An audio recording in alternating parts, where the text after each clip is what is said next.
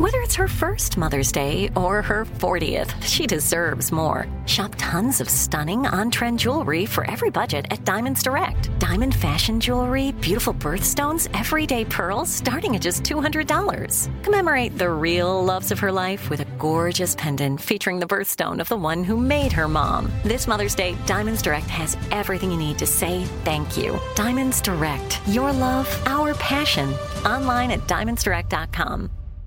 I'm Tracy from Stuff You Missed in History class. Are you a small business owner or even someone who dreams of entrepreneurship? Then check out Season 2 of Mind the Business, Small Business Success Stories from iHeart Podcasts and Intuit QuickBooks. Join hosts Austin Hankwitz and Janice Torres as they interview entrepreneurs sharing insights around starting and nurturing a small business. You won't want to miss these inspiring stories of entrepreneurship and discovering ways to business differently so you can too.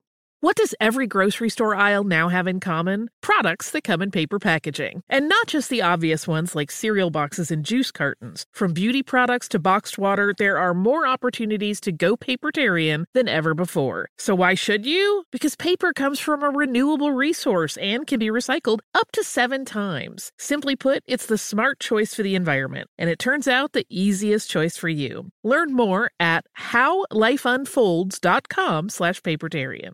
Planning your next trip? Choice Hotels' family of 22 brands has over 7,400 locations and the perfect hotel for any traveler you want to be. Like a Cambria hotel serving up locally inspired craft cocktails for all my folks who maybe want to meet up and talk about Mad Royals. Check into a Radisson hotel with flexible workspaces for you strivers who listen during business travel. Or a Comfort hotel with free hot breakfast, family-friendly pools, and big spacious rooms for the parents who listen with their kids and need a little retreat. What are you waiting for? Join Choice Privileges and start earning points toward your next stay. Find a stay for any you when you book direct at choicehotels.com, where travels come true.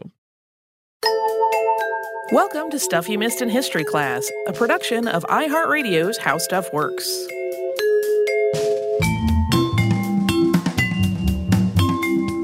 Hello and welcome to the podcast. I'm Tracy V. Wilson. And I'm Holly Fry. If you've been listening to our show for a long time, you might have noticed the uncanny number of just terrible tragedies we've covered that have happened right around Christmas.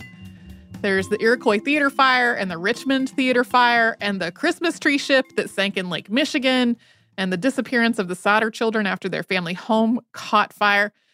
We would probably see a similar pattern of tragedies if we picked just any random date and looked at the stuff from right around it. But the proximity to major holidays for all of these always just makes them seem particularly sad.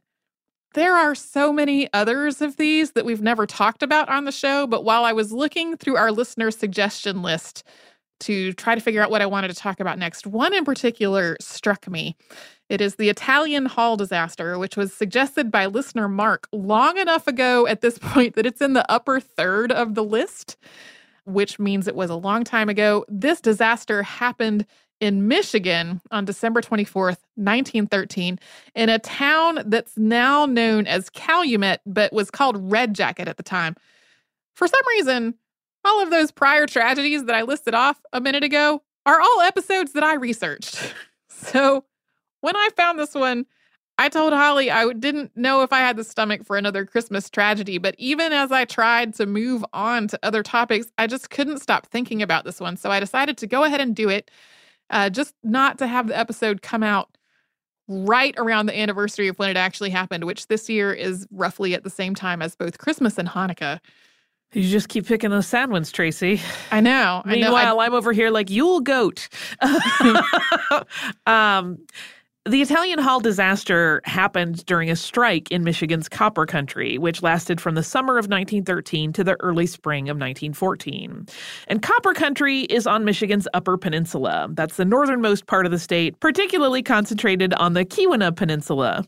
Native people knew that there was copper in the area long before this, but people of European descent learned about it in the 1840s. That discovery, kind of in quotation marks, is often credited to Samuel O. Knapp or someone who worked for him. In 1847, they found pits that native people had excavated for copper, possibly going all the way back to the prehistoric mound-building peoples who lived in the area. These ancient pits became the sites of many of Michigan's first underground copper mines. As Michigan's copper mining industry grew, it had a lot of the same issues as other mining industries in other parts of the world. The industry operated on a system of paternalism. Copper country was remote, so mining companies built entire towns to try to attract and retain workers. If you worked in a copper mine, it was very likely that your home, your children's school, the hospital, the stores, and everything else was owned by the mine. Although the mine companies usually framed this as a mark of their generosity and care toward their workers, it was also a way to keep people in line. If you got in trouble at work, the mine could restrict the services and facilities that you could access in your off hours. If you got fired, the mine could evict you from your home. And if you were killed on the job, it was entirely possible that your family would be evicted immediately so that your home could be used by your replacement. Mining in general was also very dangerous, and copper mining was particularly so. On average, every week someone died in Michigan's copper mines, and at least 10 other people were seriously injured. Every year, roughly 1 out of every 200 copper mine workers died. Apart from these safety issues, working conditions in the mine were just difficult. The mines had to be very deep in order to get to the copper, and without electricity, the illumination was mostly from candles and lamps. So workers were deep underground in almost total darkness for 10 to 12 hours a day, 6 days a week. Pay was also very low, particularly in the jobs that mostly involved physical labor, such as trammers who pushed loaded carts of ore through the mine, generally along a track. In addition to being low, the pay for these jobs was often unfair. Trammers were paid by the pound for how much material they moved, but most of the mines did not have scales. So their pay basically boiled down to a manager's best guess at how much they had hauled based on a visual assessment. This combination of factors meant that most of the people working underground in Michigan's copper mines were recent immigrants to the United States, and they came from several parts of Europe, including England, Finland, Germany, Ireland, Italy, Poland, Croatia, and Slovenia. Co-workers often didn't speak the same language, and job assignments were made by ethnicity, with some ethnicities disproportionately getting the least prestigious jobs. For example, Cornish immigrants often became managers, with Germans and Scandinavians also holding more prestigious jobs. Meanwhile, Italians, Finns, and Croatians tended to work in jobs that were primarily manual labor, such as being trammers. The diversity presented a challenge when organizers started trying to establish labor unions in copper country in the 1880s. It wasn't uncommon at all for workers in one mine to speak at least 5 or 6 different languages among them. The Western Federation of Miners, which was established in 1893, proved to be particularly adept at organizing people from different ethnic groups who had different backgrounds and cultures and spoke different languages. The WFM brought in organizers who could speak to all of these different groups. By the 19-teens, membership in the Western Federation of Miners was really growing among Michigan's copper miners. Copper was in high demand thanks to things like increasing use of electric power, the growing automobile industry, and other industrialization. But this increased demand was not trickling down to better pay for the workers in the mines. On top of that, mine managers were increasingly focused on the idea of scientific management, or using scientific principles to improve workplace efficiency and reduce the need for labor. One innovation that came out of this and was widely criticized by mine workers was the one-man drill. Before this point, the drills used in copper mining required 2 people to operate. Workers thought that the one-man drill was going to cause workers to lose their jobs because the idea was that the mining companies could cut their workforce by half, not that they could run twice as many drills. Yeah, it also seemed inherently less safe to go from working as a team of 2 people to working all by yourself. People were like, if something goes wrong, there won't even be anybody around who can come and help me. Drill operators were regarded as skilled laborers in the mines, and before this point, they had more often aligned themselves with management when there were labor disputes. But as the one-man drill threatened their livelihood and safety, they started to align themselves with the people whose pay and working conditions tended to be poorer. Mine managers knew that their workers were deeply frustrated by all of this. On July 5th, 1913, Charles Lawton, general manager of Quincy Mining Company, said, quote, "I do not think it would be hard at this time for the WFM to call a strike with a hurrah from one end of the copper country to the other." The call for strike came not long after, and we're going to get into that after we first pause for a sponsor break. I'm Tracy V. Wilson from Stuff You Missed in History class. Did you know small businesses make up 99.9% of all businesses in the United States? The world is powered by entrepreneurs, and if you're a small business owner or even someone dreaming of starting your own business, then you'll want to check out Season 2 of Mind the Business, small business success stories from Ruby Studio, from iHeartMedia, and Intuit QuickBooks. And every episode, hosts Austin Hankwitz and Janice Torres talk to entrepreneurs about how they've grown from the lessons of launching and nurturing a small business and how they have found success being their own boss. From the excitement of first starting out to finding the right tools and resources to process invoices and payments like QuickBooks Money, you won't want to miss these inspiring stories of entrepreneurship and discovering ways to business differently so you can too. And if you're a small business owner or even someone dreaming of starting your own business, then you'll want to check out Season 2 of Mind the Business, small business success stories from Ruby Studio, from iHeartMedia, and Intuit QuickBooks. Planning your next trip? Choice Hotels has a stay for any traveler you want to be, with 22 brands and over 7,400 locations. Whether you're a business traveler, a family road tripper, someone who wants to seek out history and maybe make your own, or just planning a quick getaway, Choice Hotels has a stay for any you. Like a Cambria Hotel, where you can be a cocktail connoisseur and sip locally inspired craft beverages at downtown locations in the center of it all. This is a fun way to visit cities with a lot of history and a lot of fun in mind. Or a Radisson Hotel for all our productivity powerhouses out there. With flexible workspaces and on-site restaurants, you'll get the most out of your work trip. You'll get the coffee, the Wi-Fi, and the work done. And we can't forget about Comfort Hotels. Imagine you're a family road tripper, waking up in your big spacious room and then heading down to a free hot breakfast for the entire family, including waffles. So you'll be well fed and ready for the day's adventure, even if that's just relaxing. After that, you're spending all afternoon relaxing by the pool. You deserve it. What are you waiting for? Join Choice Privileges and start earning points toward your next stay. Find a stay for any you. Book directly at choicehotels.com, where travels come true.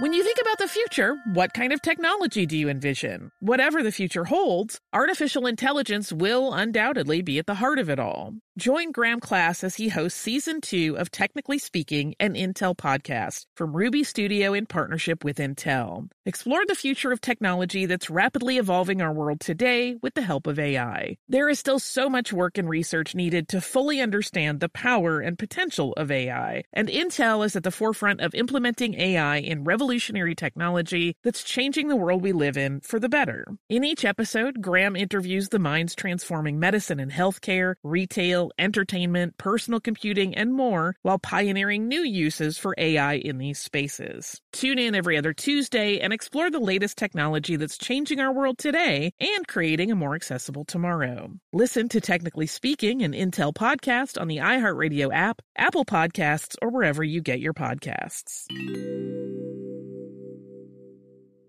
Xfinity has free premium networks for everyone this month, no matter what kind of entertainment you love. Addicted to true crime? Catch killer cases and more spine-tingling shows on A&E Crime Central. Crave adventure? Explore Asian action movies on Hi-YAH. Searching for something extreme? Check out skating, snowboarding, and more on Fuel TV Plus, the global home of action sports. And find crowd-pleasing bops on iHeartRadio's Hit Nation playlist. There's new free shows and movies to love every week. Say free this week in your Xfinity voice remote.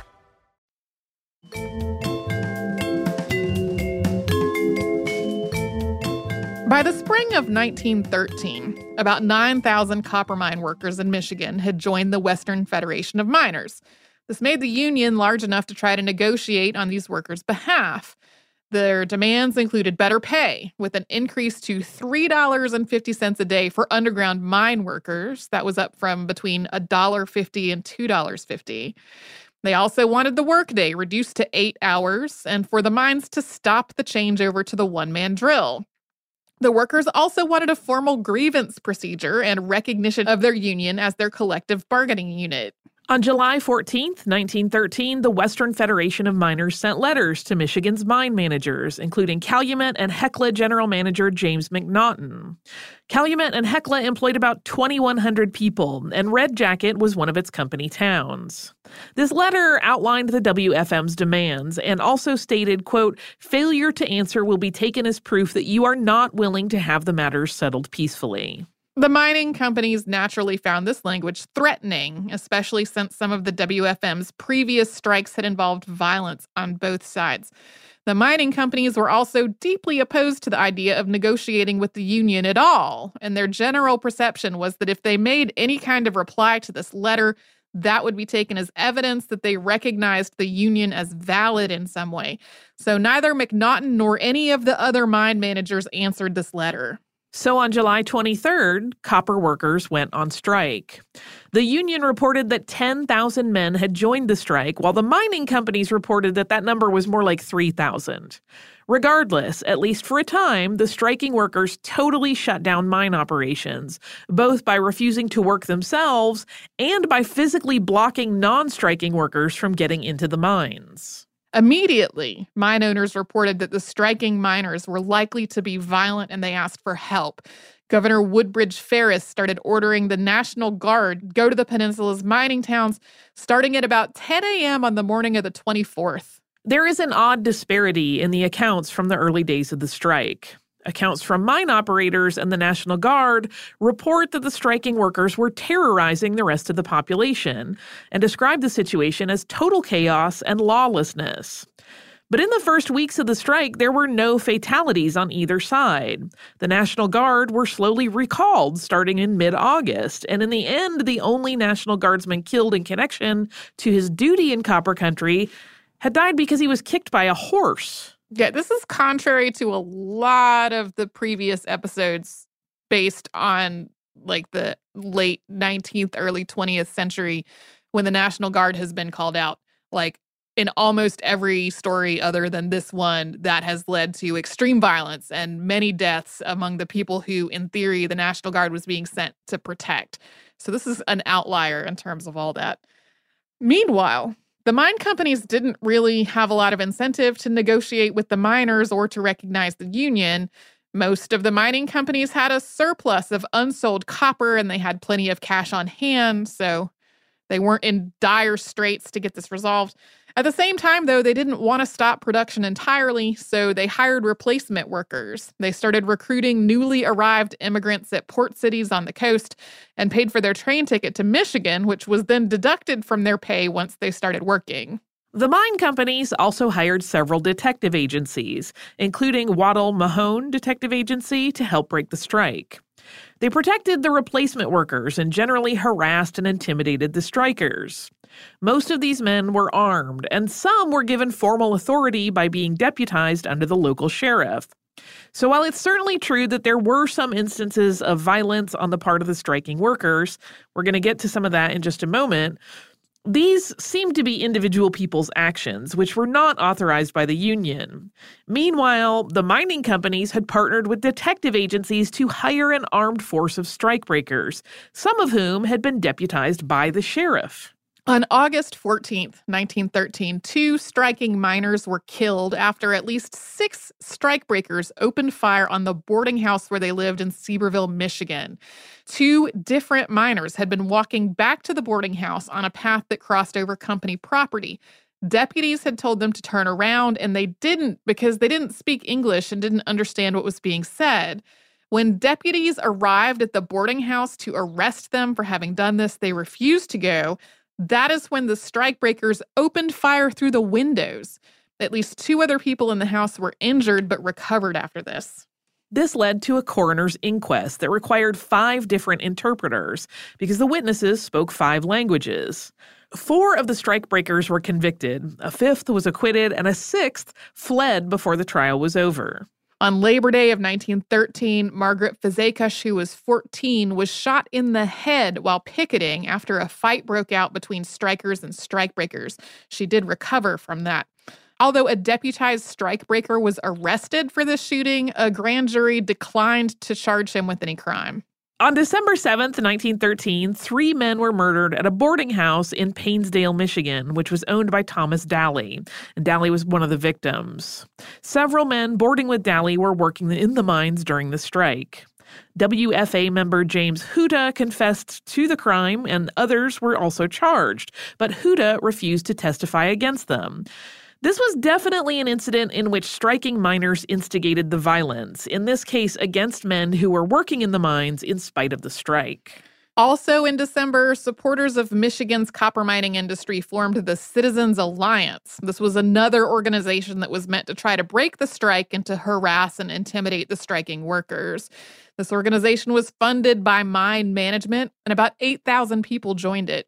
So by the time the winter holidays approached in 1913, the situation in copper country was tense. Apart from the multiple instances of violence, striking miners had been out of work for about 5 months. They and their families were mostly living on donated food and financial assistance from the union, although that money was running out. So Annie Clemmink, head of the Women's Auxiliary of the Western Federation of Miners, decided to hold a Christmas party for the children of the striking miners, with the hope of raising their spirits. Clemmink, whose name you'll also see sometimes spelled as Clemens, it appears in writing in a number of different ways. She was known as Big Annie because she was more than 6 feet tall. She was the daughter of Slovenian immigrants and was married to a Croatian miner. She had been extremely active in the strike up to this point, including carrying an American flag in the union's demonstrations and parades.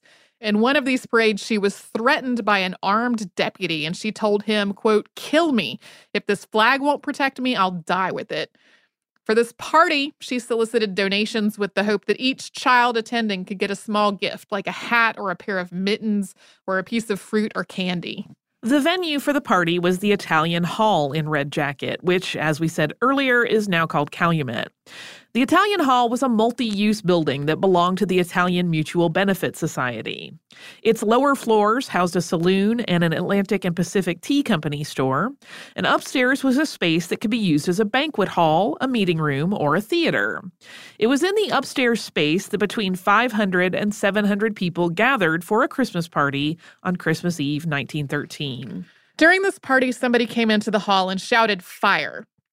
Annie Clemmink didn't see or smell any smoke, and so she told people to stay calm and to stay at the party. Other people probably did this as well, but this cry of fire spread through the crowd, and people panicked and started trying to rush through the door and down the stairs. The first few dozen people that tried to flee the Italian Hall were able to get out, but at some point someone tripped and fell, and this started a chain reaction, with other people who were also trying to get out falling over and onto the people below.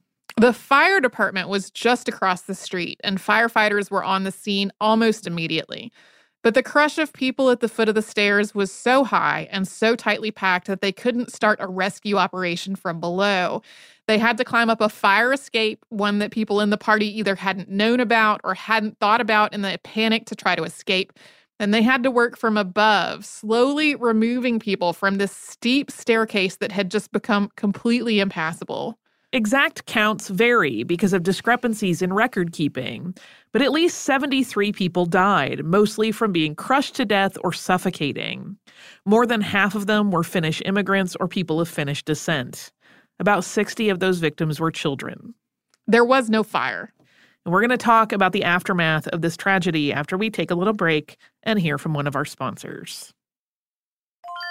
I'm Tracy V. Wilson from Stuff You Missed in History Class. Did you know small businesses make up 99.9% of all businesses in the United States? The world is powered by entrepreneurs, and if you're a small business owner or even someone dreaming of starting your own business, then you'll want to check out Season 2 of Mind the Business, small business success stories from Ruby Studio, from iHeartMedia, and Intuit QuickBooks. And every episode, hosts Austin Hankwitz and Janice Torres talk to entrepreneurs about how they've grown from the lessons of launching and nurturing a small business and how they have found success being their own boss. From the excitement of first starting out to finding the right tools and resources to process invoices and payments like QuickBooks Money, you won't want to miss these inspiring stories of entrepreneurship and discovering ways to business differently so you can too. And if you're a small business owner or even someone dreaming of starting your own business, then you'll want to check out Season 2 of Mind the Business, Small Business Success Stories from Ruby Studio, from iHeartMedia, and Intuit QuickBooks. Planning your next trip? Choice Hotels has a stay for any traveler you want to be, with 22 brands and over 7,400 locations. Whether you're a business traveler, a family road tripper, someone who wants to seek out history and maybe make your own, or just planning a quick getaway, Choice Hotels has a stay for any you. Like a Cambria Hotel, where you can be a cocktail connoisseur and sip locally inspired craft beverages at downtown locations in the center of it all. This is a fun way to visit cities with a lot of history and a lot of fun in mind. Or a Radisson Hotel for all our productivity powerhouses out there. With flexible workspaces and on-site restaurants, you'll get the most out of your work trip. You'll get the coffee, the Wi-Fi, and the work done. And we can't forget about Comfort Hotels. Imagine you're a family road tripper, waking up in your big spacious room and then heading down to a free hot breakfast for the entire family, including waffles. So you'll be well fed and ready for the day's adventure, even if that's just relaxing. After that, you're spending all afternoon relaxing by the pool. You deserve it. What are you waiting for? Join Choice Privileges and start earning points toward your next stay. Find a stay for any you. Book directly at choicehotels.com, where travels come true.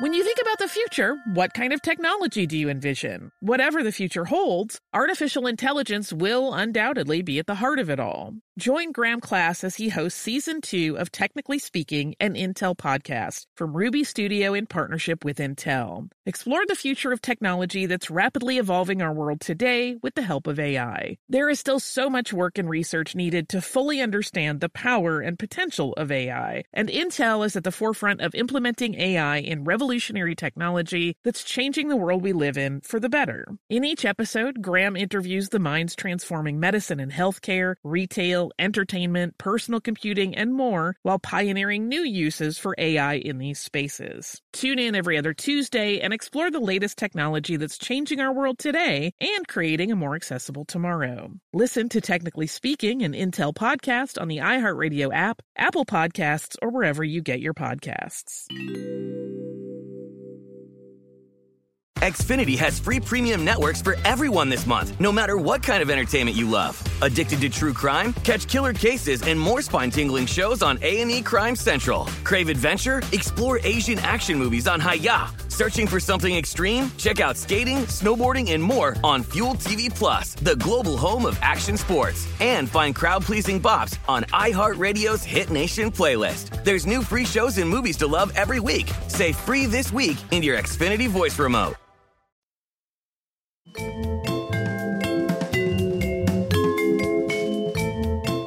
Immediately after the tragedy in the Italian Hall, reports started to spread that this had been a deliberate act of violence against the striking miners. Multiple witnesses say they saw the person who falsely shouted fire, and that it wasn't a miner, but was somebody wearing a Citizens Alliance button on his coat. Early reports placed Waddell Mahone strikebreaker Edward Manley in the stairwell after the incident. Waddell Mahone's sources said that he had gone into the stairwell to try to help, but he was never questioned, and he disappeared from Calumet not long after. Some deathbed confessions were also reported in the 1980s and 1990s, but they were second and third hand. None of those were ever verified. The disaster immediately became national news, including a front-page story in the New York Times on Christmas Day. But newspapers in Michigan carried distinctly different accounts depending on whether they supported the striking workers or the mine management. For example, a Finnish-American socialist newspaper called Työmies, or Worker, published a bilingual Finnish and English edition on Christmas Day. And that included reports that a man with a Citizens Alliance badge and his hat pulled down had yelled fire. A headline in this paper on the 26th translated to 83 murdered. Some of the newspaper's staff were arrested on December 27th of 1913 for, quote, causing a riot because of these claims. The newspaper was shut down, at least temporarily, and it eventually moved its headquarters to another state.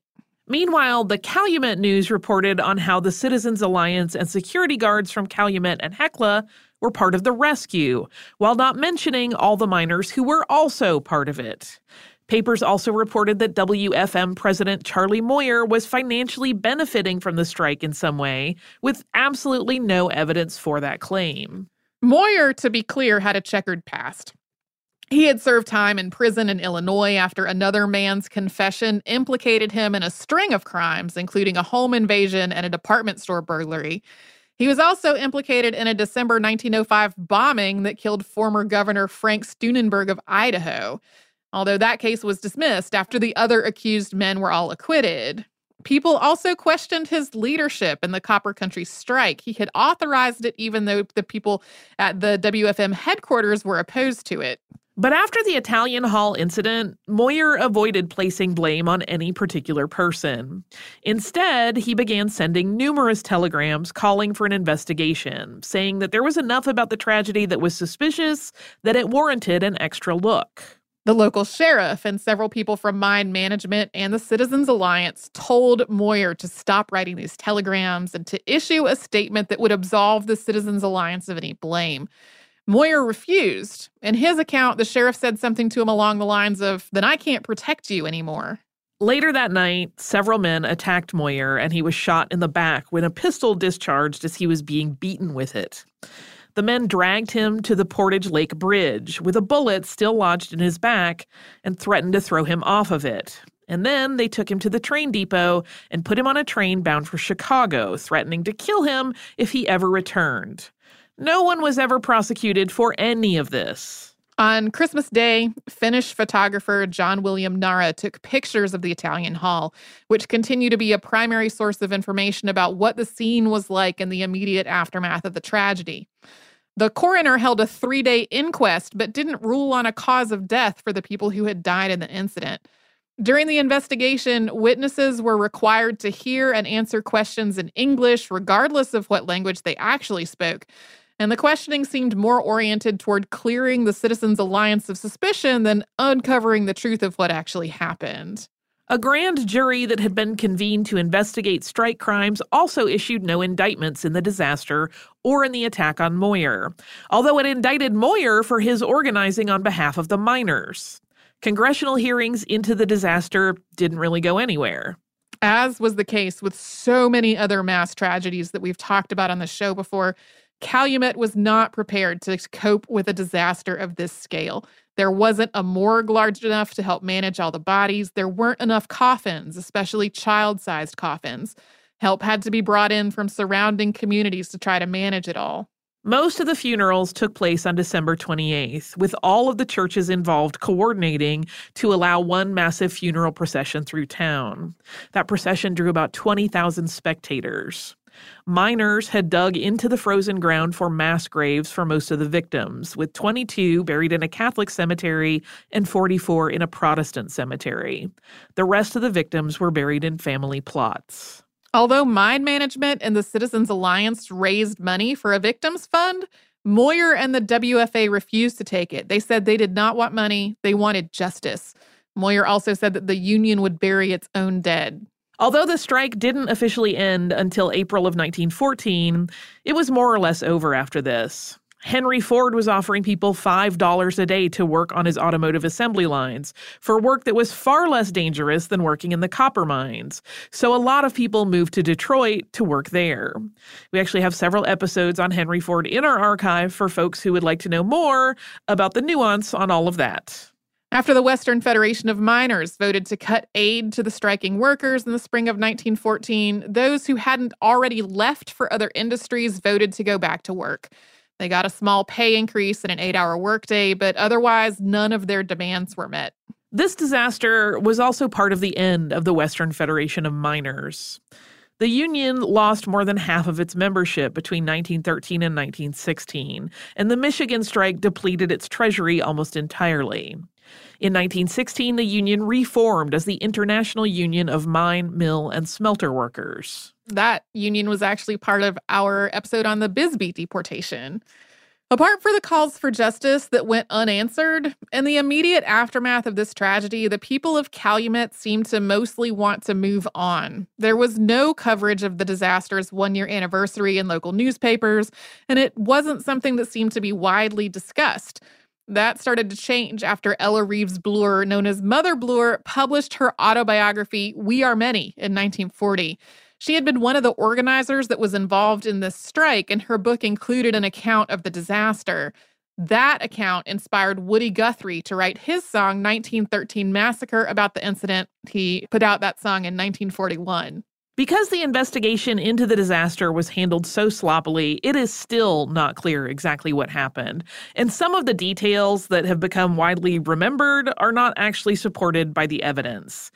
In some accounts, including Woody Guthrie's song lyrics, supporters of the mine bosses physically stopped people from leaving the hall, or they laughed as children fell and died. One widely held piece of misinformation is that the doors out of the hall opened the wrong way, something that was absolutely true in some of the other disasters that we have discussed, but that was not the case in the Italian hall. There are actually photographs that show the doors opening outward. It seems very likely that the person who shouted fire was opposed to the strike and the striking workers and wanted to ruin the party. But some people go so far as to conclude that their intent wasn't just to harass the miners and their families and to spoil their good time, but that it was intended to create a fatal stampede on purpose. Because there was never a thorough investigation, it's really hard to say that conclusively. Big Annie Klemenk eventually moved to Chicago, remarried, and had a daughter. Her descendants did not know about her work as a labor organizer or the Italian Hall disaster when they were asked about it in more recent years. She has since been inducted into the Michigan Women's Hall of Fame and Labor's International Hall of Fame. Michigan's copper mines went into decline. They started closing in the 1960s, with the last closing down in 1995. A law passed in 2004 allowed mining to resume in the state, though, and Eagle Mine was the first one to open under this new law in 2014. Some people point to the Italian Hall disaster as the beginning of the downward trend in the industry that led to its temporary total shutdown, but there was really a lot more to it than that. Michigan's deep underground mines were expensive and dangerous to operate, and in the 19-teens and beyond, they were facing increasing competition from the mines in the West and the Southwest, which were a lot cheaper to operate. The Italian Hall was placed on the National Register of Historic Places in 1980, but then it was later removed. It was torn down in 1984, with its sandstone entry arch remaining as a memorial. For years, that archway had a sign that read, quote, Michigan Historic Site, Italian Hall. On December 24th, 1913, area copper miners had been on strike for 5 months.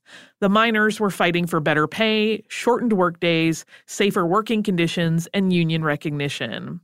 That day, during a Yuletide party for the striking miners and their families, someone yelled fire. Although there was no fire, 73 persons died while attempting to escape down a stairwell that had doors that opened inward. Over half of those who died were children between the ages of 6 and 10. The perpetrator of this tragedy was never identified. The strike ended in April 1914. That wording was edited to remove the reference to the inward opening doors in 2013. In 2012, a Michigan Technological University professor and students were part of an archaeological study at the site of the Italian Hall. This included ground-penetrating radar work to determine the building's original boundaries. The radar itself was actually on loan from the Keweenaw Bay Indian Community Tribal Historic Preservation Office, and it was run by the office's archaeologist, who also donated his time. On Christmas Eve 2018, a granite monument was dedicated at the site of the disaster, and it lists the names of the victims. This site is part of the Keweenaw National Historical Park, and today the Calumet Rotary Club puts luminaries at the site each Christmas Eve. There is one for each victim. For folks who want more detail on all of this, Steve Leto has written books about it, and there are some talks and articles by him in the show notes for this episode on our website. I have a couple of pieces of listener mail that are overall on a lighter note because they're about television. They're short, so I'm going to read both of them. The first one is about television, but it's also about a disaster. This is from Tatum. Tatum says, "Hi there, longtime listener, but this is my first time writing in. I just thought your listeners might want to know that the Netflix series The Crown featured the Aberfan mining disaster in a recent episode, season 3, episode 3. As I was watching the episode, I started to realize that I knew where this story was going due to having heard your episode from November of 2017. So if any of your listeners would like to see what the disaster may have looked like as it took place, I would recommend checking that out." So thank you, Tatum, for that. Tatum went on to say some kind things about us, but I don't know that every single person needs to hear all of that. Yes, we talked about that disaster in November of 2017, like that email says. That's a little newer than we typically do for Saturday Classics. But if folks watched The Crown and thought, I didn't know anything about this disaster, that is something they could find in our archive. And then the other quick email about television is from Emily. Emily says, I just wanted to write a quick thank you for your episode on Matthew Hopkins because it combined two of my favorite things, your podcast and the book Good Omens by Neil Gaiman and Terry Pratchett. If you're not familiar, there's a character in it named Shadwell, who is a seemingly self-appointed witchfinder sergeant. I was delighted to know that his asking at least two characters, how many nipples have you got, was inspired by the real-life weirdness/terribleness of Hopkins. Thanks again for hours of entertainment, Emily. Thank you, Emily, for this note. I love the book Good Omens. It's been so long since I've read it that, as with many books, the details on a lot of it are very fuzzy. So I only got caught up on watching the Good Omens series that came out recently after we had recorded that episode. And I was like, oh yeah, that guy. I forgot he was in the book. I forgot too. It's been a long time since I've revisited that one. Yeah. I'm currently having the same experience watching His Dark Materials, which is a book series that I love, but it's been, more than a decade since I read it probably. That could be too big of a number. It's been years since I read it. So as I'm watching it, I'm like, is this how the book was? I don't remember. Anyway, that's some historically oriented television. Not His Dark Materials, but the other ones. For folks to check out if they would like. We are at historypodcast@iheartradio.com. If you would like to send us an email about this or any other episode, that is a new email address if you have not noticed. And we are also all over social media at Missed in History. That's where you'll find our Facebook, Pinterest, Twitter, and Instagram. And you can come to our website, missedinhistory.com, for the show notes for all the episodes that Holly and I have worked on together and a searchable archive of every episode ever.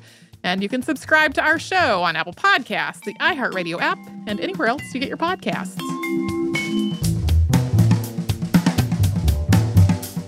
Stuff You Missed in History Class is a production of iHeartRadio's How Stuff Works. For more podcasts from iHeartRadio, visit the iHeartRadio app, Apple Podcasts, or wherever you listen to your favorite shows. Xfinity has free premium networks for everyone this month, no matter what kind of entertainment you love. Addicted to true crime? Catch killer cases and more spine-tingling shows on A&E Crime Central. Crave adventure? Explore Asian action movies on Hi-Ya. Searching for something extreme? Check out skating, snowboarding, and more on Fuel TV Plus, the global home of action sports. And find crowd-pleasing bops on iHeartRadio's Hit Nation playlist. There's new free shows and movies to love every week. Say free this week in your Xfinity voice remote. Looking to part ways with complicated, expensive, and uncertain shipping? Then give your business the edge it needs with USPS Ground Advantage shipping from the United States Postal Service. Keep everything simple with clear upfront pricing and no unexpected surcharges. Keep things affordable with some of the lowest prices out there. And keep it all reliable with on-time ground shipments. It's time to turn shipping to your advantage. Learn how at USPS.com/advantage.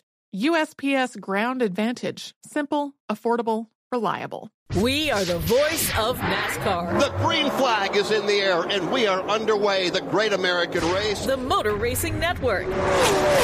NASCAR Cup, Xfinity, and Craftsman Truck Series Racing live on your hometown radio station and MRN or NASCAR.com. Martinsville, Talladega, the Chicago Street Course. We have the side-by-side action and last lap passes for the win. Photo finishes. Ryan Blaney will win. The voice of NASCAR, the Motor Racing Network.